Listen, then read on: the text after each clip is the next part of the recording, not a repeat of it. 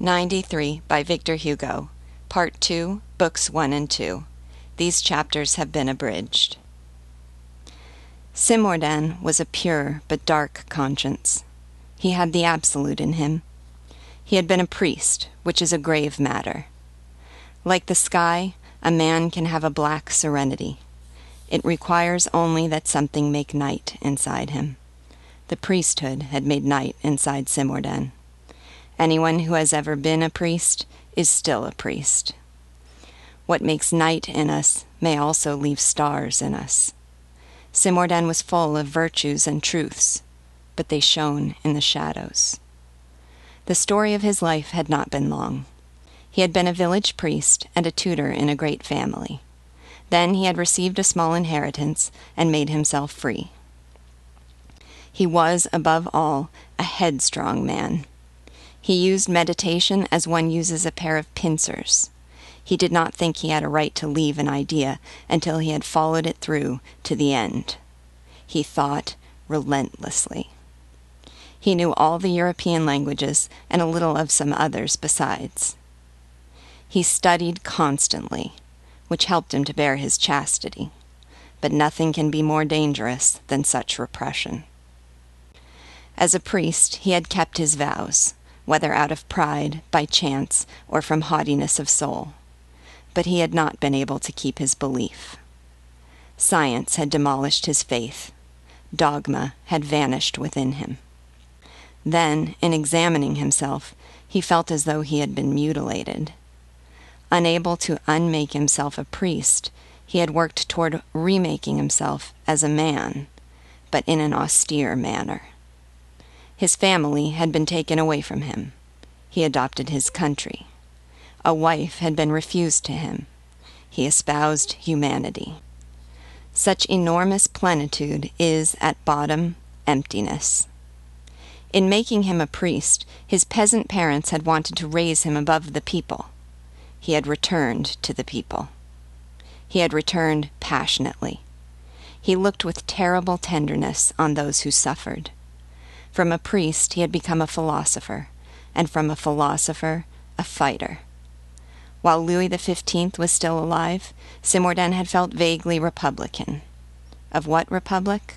Of Plato's, perhaps, and perhaps also of Draco's. Having been forbidden to love, he began to hate. He hated lies, monarchy, theocracy, his priestly garments. He hated the present, and he loudly called for the future. He had a presentiment of it. He glimpsed it in advance. He sensed that it would be terrifying and magnificent. To put an end to lamentable human misery, he anticipated an avenger who would also be a liberator. He worshipped the catastrophe from a distance. In 1789, this catastrophe had arrived and found him ready. He had thrown himself into that vast human renewal with logic, that is, for a mind of his stamp, inexorably. Logic is not moved to pity. He had lived through the great revolutionary years and quivered with all those mighty movements. 89, the fall of the Bastille and the end of the people's ordeal. 90, on August 4th, the end of feudalism. 91, Varennes, the end of royalty. 92, the advent of the Republic. He had seen the revolution arise, and he was not a man to be afraid of that giant. Far from it. That growth of everything had invigorated him, and although he was already nearly old, he was 50, and a priest ages faster than other men. He, too, had begun to grow. From year to year he had watched events become larger, and he had become larger with them. At first he had feared that the revolution might prove abortive. He observed it. It had reason and right on its side. He demanded that it also have success, and the more frightening it became, the more reassured he felt. He wanted Minerva, crowned with the stars of the future, to be Pallas also, and have the serpent mask as her shield. He wanted her divine eyes to be able, if necessary, to cast an infernal glare at the demons, and give them terror for terror. He had thus reached 93. '93 was the war of Europe against France and of France against Paris. And what was the revolution? It was the victory of France over Europe and of Paris over France. Hence the immensity of that terrible moment, '93, greater than all the rest of the century. Nothing could have been more tragic than Europe attacking France and France attacking Paris. It was a drama that had the stature of an epic. '93 was an intense year. The storm was there in all its wrath and all its grandeur. Simordan felt at ease in it. That wild, savage, splendid environment suited the scope of his mind. Like the sea eagle, he had a profound inner calm along with an outer liking for risk. Certain winged, fierce, and tranquil natures are made for the great winds. There are true souls of the storm. He had a special pity, reserved only for the poor and wretched. He was devoted in the face of that kind of suffering which arouses horror. Nothing was repugnant to him. That was his kind of goodness. He was hideously and divinely helpful. He sought open sores in order to kiss them. Good deeds that are ugly to see are the most difficult to perform. He preferred them. One day at the Hôtel Dieu, a man was dying, choked by a tumor in his throat, a horrible, fetid, and perhaps contagious abscess, which had to be emptied immediately. Simordan was there. He put his mouth to the tumor, pumped it, spitting out each time his mouth became full, emptied the abscess, and saved the man's life. Since he was still wearing his priest's garb at this time, someone said to him, "If you did that to the king, you'd be made a bishop." Simordan answered, "I wouldn't do it to the king." His act and his reply made him popular in the dark quarters of Paris. Consequently, he was able to do as he wished with those who suffered, wept, and threatened. During the period of anger against hoarders, an anger that was so fertile in mistakes, it was Simordan who, with a word, prevented the pillage of a boat laden with soap at the Port St. Nicholas, and who dispersed the furious mobs that were stopping carriages at the Saint-Lazare gate.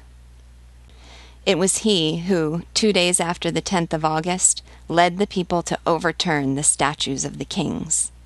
These statues sometimes killed when they fell. At the Place Vendôme, a woman, Reine Violette, was crushed by Louis XIV, around whose neck she had put a rope which she was pulling. This statue of Louis XIV had stood for 100 years. It had been erected on August 12, 1692, and it was pulled down on August 12, 1792. At the Place de la Concorde, a man named Ganguerlot, who had called the demolishers a rabble, was beaten to death on Louis XV's pedestal. The statue was broken to pieces. It was later melted down and made into coins. Only an arm escaped, the right arm, which Louis XV had extended with the gesture of a Roman emperor. It was at Simordan's request that the people sent a delegation to take the arm to Latude, the man who had been buried in the Bastille for 37 years. When Latude, with an iron collar around his neck and a chain around his waist, was rotting alive in that prison by order of that king whose statue dominated Paris, who could have told him that the prison would be destroyed, that the statue would be overturned, that he would come out of the tomb, and that the monarchy would go into it, that he, the prisoner, would be master of that bronze hand which had signed the order to imprison him, and that nothing would remain of that king of mud except that bronze arm? Simordan was one of those men who have a voice within them, and who listen to it. Such men seem distracted. Not at all. They are attentive. Simordan knew everything and was ignorant of everything. He knew everything about science and nothing about life, hence his rigidity. He was blindfolded, like Homer's Themis. He had the blind certainty of the arrow, which sees nothing but the goal and goes toward it. In a revolution, there is nothing so formidable as a straight line. Simordan went straight ahead, fatefully. Simordan believed that, in social processes, solid ground lay at the extreme point, an error common to minds which replace reason with logic. He went beyond the convention. He went beyond the commune. He was a member of the Évêché. This assembly, known as the Évêché because it held its meetings in a room of a former episcopal palace, was really a complication of men rather than an assembly. There, as at the commune, sat those silent and significant spectators who had on them, as Garat said, as many pistols as pockets. The Évêché was a strange mixture, both cosmopolitan and Parisian, which is not contradictory, since Paris is the place where the heart of the peoples beats. Here was the great plebeian incandescence. Compared to the Évêché, the convention was cold, and the commune was lukewarm. The Évêché was one of those revolutionary formations similar to a volcanic formation. It contained everything: ignorance, stupidity, probity, heroism, anger, and police. Brunswick had agents there. It contained men who were worthy of Sparta and men who deserved imprisonment. Most of them were mad and honest. Through the mouth of Inard, temporary president of the convention, the Gironde had made a monstrous statement. Parisians, beware. Not one stone of your city will remain upon another, and some day men will try to find the place where Paris stood. This statement had created the Évêché.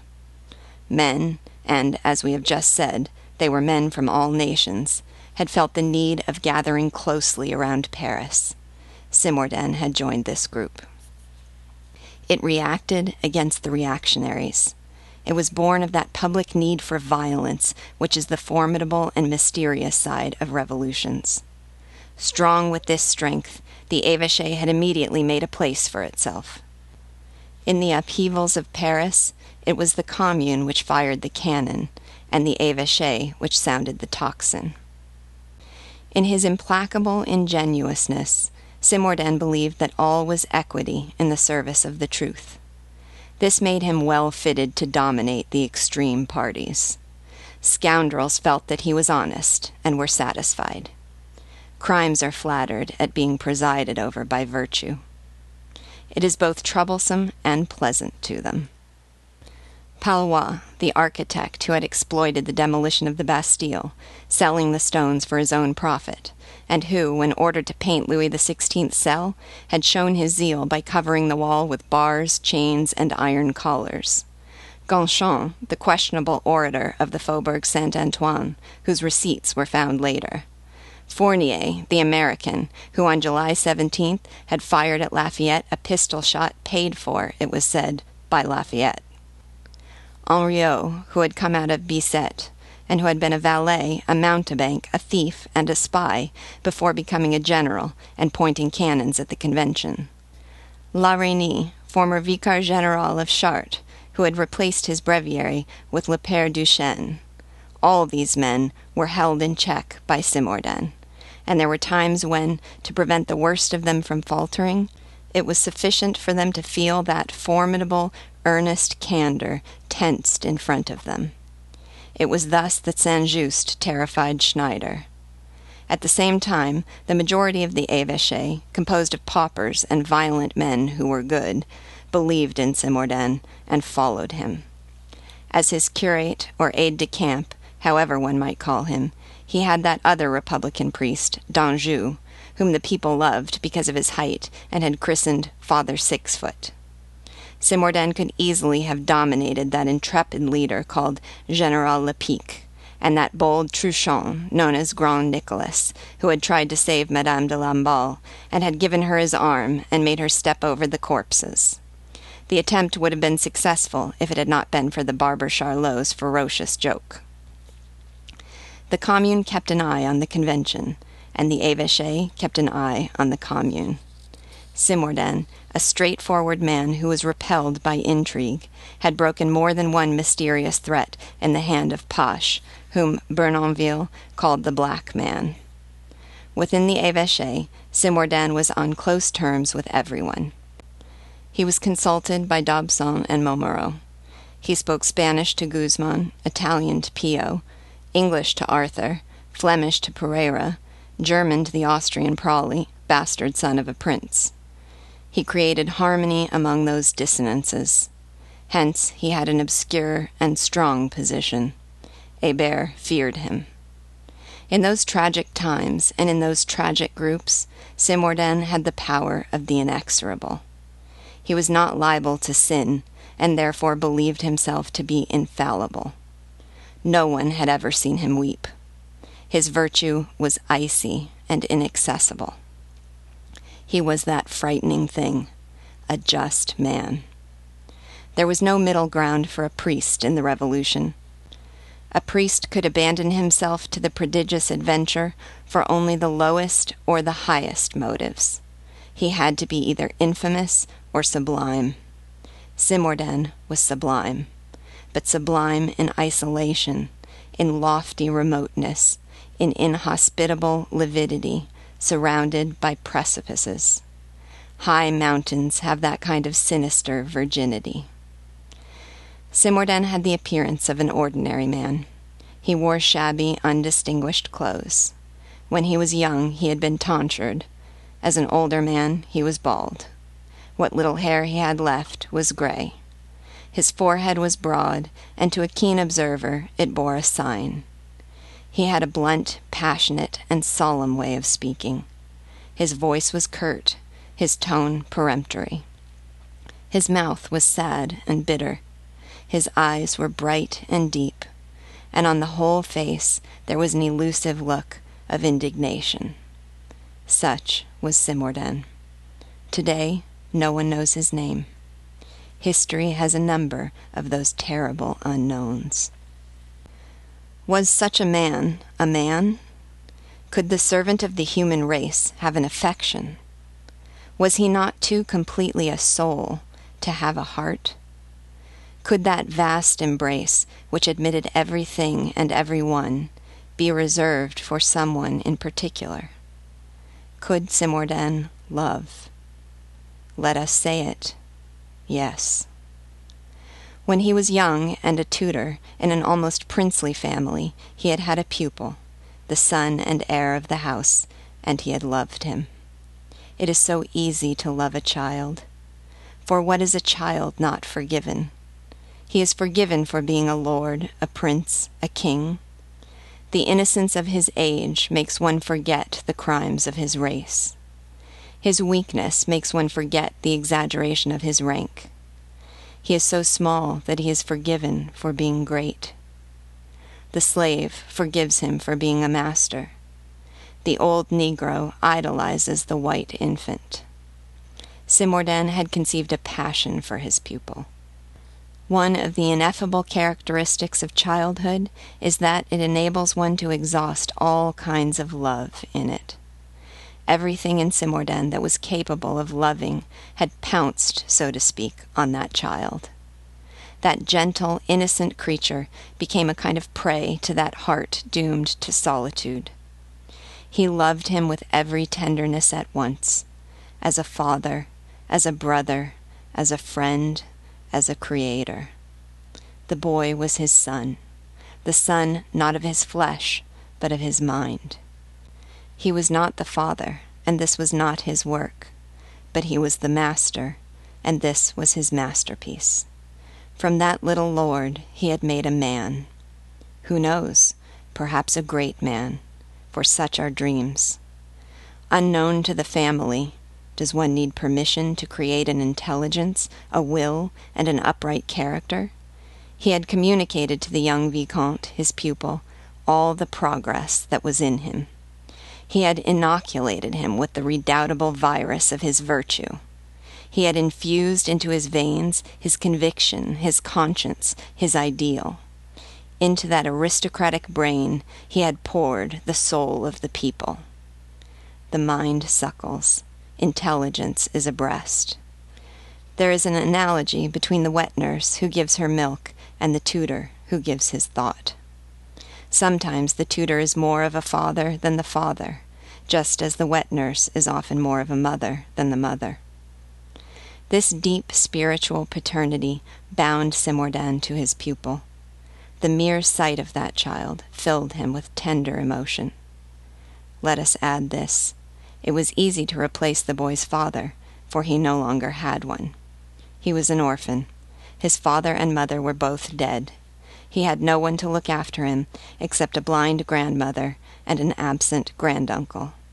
His grandmother died. His granduncle, head of the family, a soldier with a high rank and duties at court, avoided the old family castle, lived at Versailles, traveled with the army, and left the orphan alone in the solitary castle. The tutor was therefore the master, in every sense of the word. Let us also add this. Simordan had known the child from birth. After becoming an orphan at a very early age, the boy had been seized with a serious illness. In danger of death, Simordan had kept watch over him day and night. It is the physician who treats the patient, but the nurse who saves him, and Simordan had saved the child. Not only did his pupil owe him his upbringing, his education, and his knowledge, but also his convalescence and his health. Not only did he owe him his thoughts, but also his life. We worship those who owe us everything. Simordan worshipped that child. The natural separation of life had taken place. When the upbringing was over, Simordan had to leave the boy, who had now become a young man. With what cold and unconscious cruelty those separations are carried out. How calmly families dismiss a tutor who leaves his thoughts in a child, and a nurse who leaves her entrails in him. Simordan, paid and turned out of the house, left the upper world and returned to the lower world. The partition between the great and the small was put back in place. The young lord, an officer by birth, was made a captain from the beginning, and went off to some garrison or other. The humble tutor, already an unruly priest in the depths of his heart, hastened to return to that dark ground floor of the church, known as the lower clergy, and Simordan had lost sight of his pupil. The revolution had come. The memory of that child he had made into a man had continued to smolder within him, hidden but not extinguished by the immensity of public affairs. It is a beautiful thing to mold a statue and give it life. It is still more beautiful to shape an intelligence and give it truth. Simordan was the Pygmalion of a soul. A mind can have a child.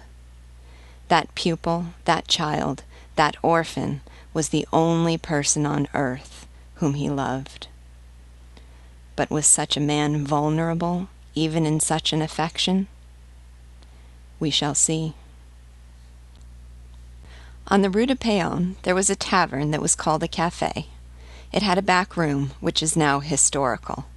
It was occasionally the scene of almost secret meetings among men who were so powerful and so constantly watched that they hesitated to speak to one another in public. On June 28, 1793, 3 men were gathered around a table in that back room. Their chairs did not touch. They had each sat down on one side of the table, leaving the fourth side vacant. It was about 8 o'clock in the evening. There was still daylight in the street, but it was dark in the back room, and a lamp, a luxury in those days, was hanging from the ceiling, lighting the table. The first of these 3 men was pale, young, and solemn, with thin lips and cold eyes. He had a nervous tic in his cheek, which must have made it difficult for him to smile. His hair was powdered, his hands were gloved, his clothes were carefully brushed and buttoned, and there were no wrinkles in his light blue coat. He wore nankeen knee breeches, white stockings, a high cravat, a pleated shirt front, and shoes with silver buckles. As for the other 2 men, one of them was a kind of giant, and the other was a kind of dwarf. The big one was untidily dressed in a loose scarlet coat. His neck was bare above an untied cravat which hung down below his shirt front. His short jacket was open, and some of its buttons were missing. He was wearing top boots, and his hair was tousled, although it still showed traces of having been carefully arranged. His wig reminded one of a mane. His face was pockmarked. There was an angry crease between his eyebrows, and a wrinkle of kindness at the corners of his lips.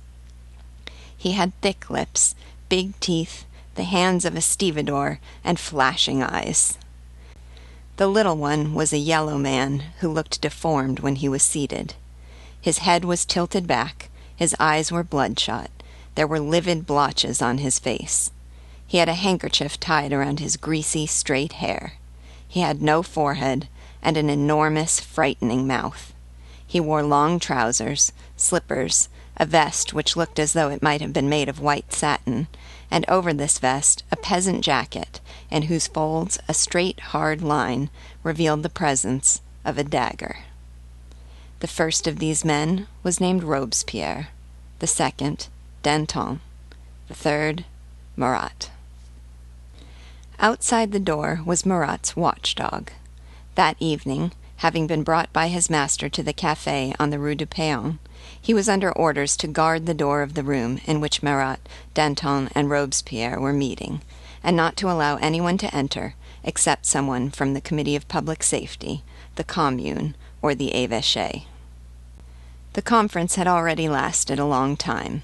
It had been called with regard to the papers spread out on the table, which Robespierre had read aloud. The three men were beginning to raise their voices.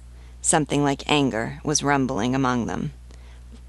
Just then a voice arose from the back of the room. They all turned around. Someone had come in unnoticed through the back door. "Ah, it's you, Citizen Simordan," said Marat. "How are you?" It was indeed Simordan.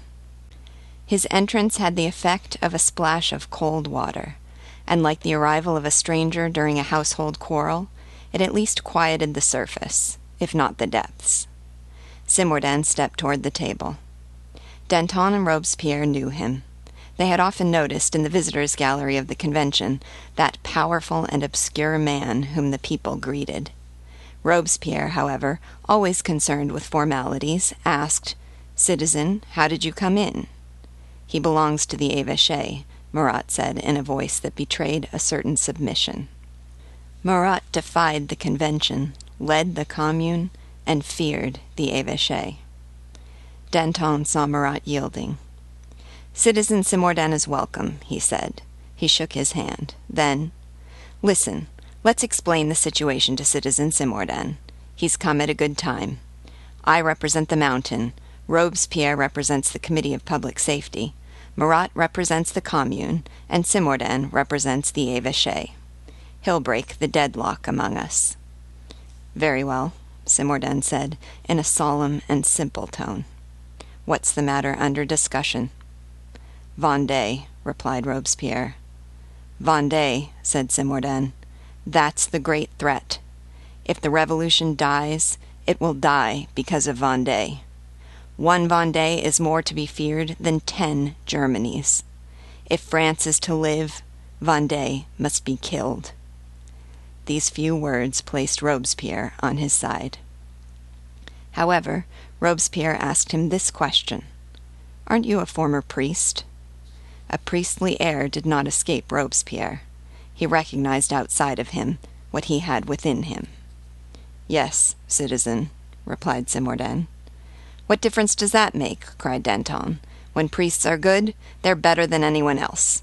During a revolution, priests can be melted into citizens, just as bells are melted into coins and cannons." "Let's get back to Vendée," said Robespierre. "Well, what's wrong?" asked Simordan. "What's Vendée doing?" Robespierre answered, "This. It has a leader. It's about to become terrible." "Who is that leader, Citizen Robespierre?" "He's the former Marquis de Lantenac, who calls himself a Breton prince." Simordan made a movement. "I know him," he said. "I was a priest in his household." He reflected for a moment. "He was a ladies' man before he was a soldier." And Simordan added thoughtfully, "Yes, he's a former man of pleasure. He must be terrible." Horrible, said Robespierre. He burns villages, kills wounded men, massacres prisoners, shoots women. Women? Yes. Among others, he had a mother of 3 children shot. No one knows what became of the children. Furthermore, he's a real soldier. He knows war. Yes, replied Simordan. He was in the Hanoverian War, and the soldiers used to say, Richelieu on top, Lantenac underneath. It was Lantenac who was the real general. Ask Dussault, your colleague, about it. Robespierre remained thoughtful for a moment. Then the conversation resumed between him and Simordan. Well, Citizen Simordan, that man is in Vendée. How long has he been there? 3 weeks. He must be declared an outlaw. It's been done. A price must be put on his head. It's been done. A big reward must be offered for his capture. It's been done. Not in assignats. It's been done. In gold. It's been done. And he must be guillotined. It will be done. By whom? By you. By me? Yes. You'll be a delegate of the Committee of Public Safety, with full powers. I accept, said Simordan. Robespierre made his choices rapidly, a quality of a true statesman. From the folder in front of him, he took a sheet of white paper, which bore this printed heading: French Republic, one and indivisible. Committee of Public Safety. Yes, I accept, Simordan went on. It will be one terrible man against another. Lantenac is ferocious. I'll be ferocious too. I'll fight a war to the death against him. I'll save the Republic from him, God willing. He stopped, then said, I'm a priest. It doesn't matter. I believe in God. God is out of date, said Danton. I believe in God, Simordan said impassively. Robespierre expressed approval with a sinister nod. To whom am I going to be sent? Asked Simordan. To the commander of the expeditionary force that's been sent against Lantenac. However, I warn you that he's a nobleman. There's something else I don't care about, cried Danton. A nobleman? What of it? It's the same with noblemen as it is with priests. When they're good, they're excellent. Citizen Danton, Citizen Robespierre, Simordan said in his deep voice, you may be right to be confident, but the people are wary, and they're not wrong. When a priest is delegated to keep watch over a nobleman, his responsibility is double, and he must be inflexible. Of course, said Robespierre. Simordan added, and inexorable. Well said, Citizen Simordan, said Robespierre. You'll be dealing with a young man. The fact that you're twice his age will give you a certain ascendancy over him. You must direct him, but you must treat him gently. He apparently has military talent. All the reports are unanimous on that point. He's part of a force that was detached from the Army of the Rhine to go to Vendée. He just left the border, where he was admirable for his intelligence and bravery. He's been leading the expeditionary force in a superior manner. For the past 2 weeks, he's been holding that old Marquis de Lantenac in check.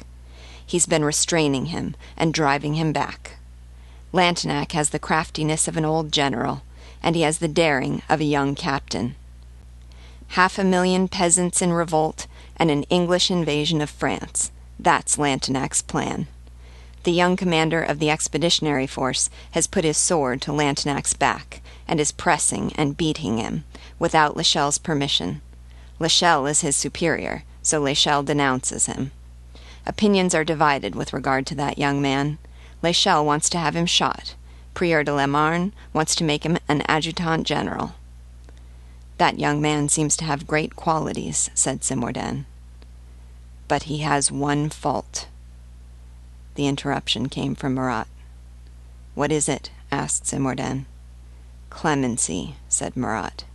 He's firm in battle and soft afterward. He's indulgent. He forgives. He spares. He protects nuns. He saves the wives and daughters of aristocrats. He sets prisoners free. He releases priests. A serious fault, murmured Simordan. A crime, said Marat. Sometimes, said Danton. Often, said Robespierre. Nearly always, said Marat. When one is dealing with enemies of the country, always, said Simordan. Marat turned to him. And what would you do with a Republican leader who'd released a Royalist leader? I'd agree with Lachelle. I'd have him shot. Or guillotine, said Marat. He could have his choice, said Simordan. Danton laughed. I like one as well as the other. You're sure to have one or the other, muttered Marat. His eyes left Danton and returned to Simordan. So, Citizen Simordan, if a Republican leader faltered, you'd cut off his head? Within 24 hours. Well then, said Marat, I agree with Robespierre. Citizen Simordan should be sent as a delegate of the Committee of Public Safety to the commander of the Expeditionary Force of the Coastal Army. What's that commander's name again? Robespierre answered. He's a former nobleman. And he began looking through the papers in the folder. Let's have the priest guard the nobleman, said Danton. I mistrust a priest who's alone or a nobleman who's alone. When they're together, I'm not afraid of them. One watches the other, and they do well. The indignation that was always present on Simordan's forehead became accentuated. But then, apparently deciding that the remark was basically accurate, he did not turn to Danton. He raised his stern voice. If the Republican commander who's confided to me makes one false step, it will be punished by death. Robespierre, with his eyes on the folder, said, Here's his name. Citizen Simordan, the commander over whom you'll have full power is a former vicomte named Gauvin. Simordan turned pale. Gauvin, he cried. Marat saw his pallor. Vicomte Gauvin, said Simordan. Yes, said Robespierre. Well, said Marat, staring at Simordan. There was a pause. Marat went on. Citizen Simordan, on the conditions specified by yourself, are you willing to be assigned to Major Gauvin as a delegate of the committee? Is it agreed? It is, replied Simordan. He was turning paler and paler. Robespierre picked up the pen in front of him, wrote 4 lines in his slow, formal handwriting on a sheet of paper which bore the heading Committee of Public Safety, signed his name, and passed the pen and paper to Danton. Danton signed his name, and Marat signed after him, without taking his eyes off Simordan's livid face. Robespierre took back the sheet of paper, dated it, and handed it to Simordan, who read, Year 2 of the Republic. Full powers are hereby given to Citizen Simordan, delegate of the Committee of Public Safety, assigned to Citizen Gauvin, commanding the Expeditionary Force of the Coastal Army. Robespierre, Danton, Marat. And beneath the signatures, June 28, 1793. While Simordan was reading, Marat looked at him. Marat said softly, as if talking to himself, This will all have to be stated in detail by a decree of the Convention or a special order of the Committee of Public Safety. Something still has to be done. Where do you live, Citizen Simordan? Asked Robespierre. On the Cour de Commerce. So do I, said Danton. You're my neighbor. There's not a moment to lose, said Robespierre. Tomorrow you'll receive your formal commission, signed by all the members of the Committee of Public Safety. This is a confirmation of the commission, which will accredit you to the special representatives, Philippot, Prieur de la Marne, Lecointre, Alquier, and the others. We know who you are. Your powers are unlimited. You can make Gauvin a general or send him to the gallows. You'll have your commission at 3 o'clock tomorrow. When will you leave? At 4 o'clock, said Simordan, and they parted.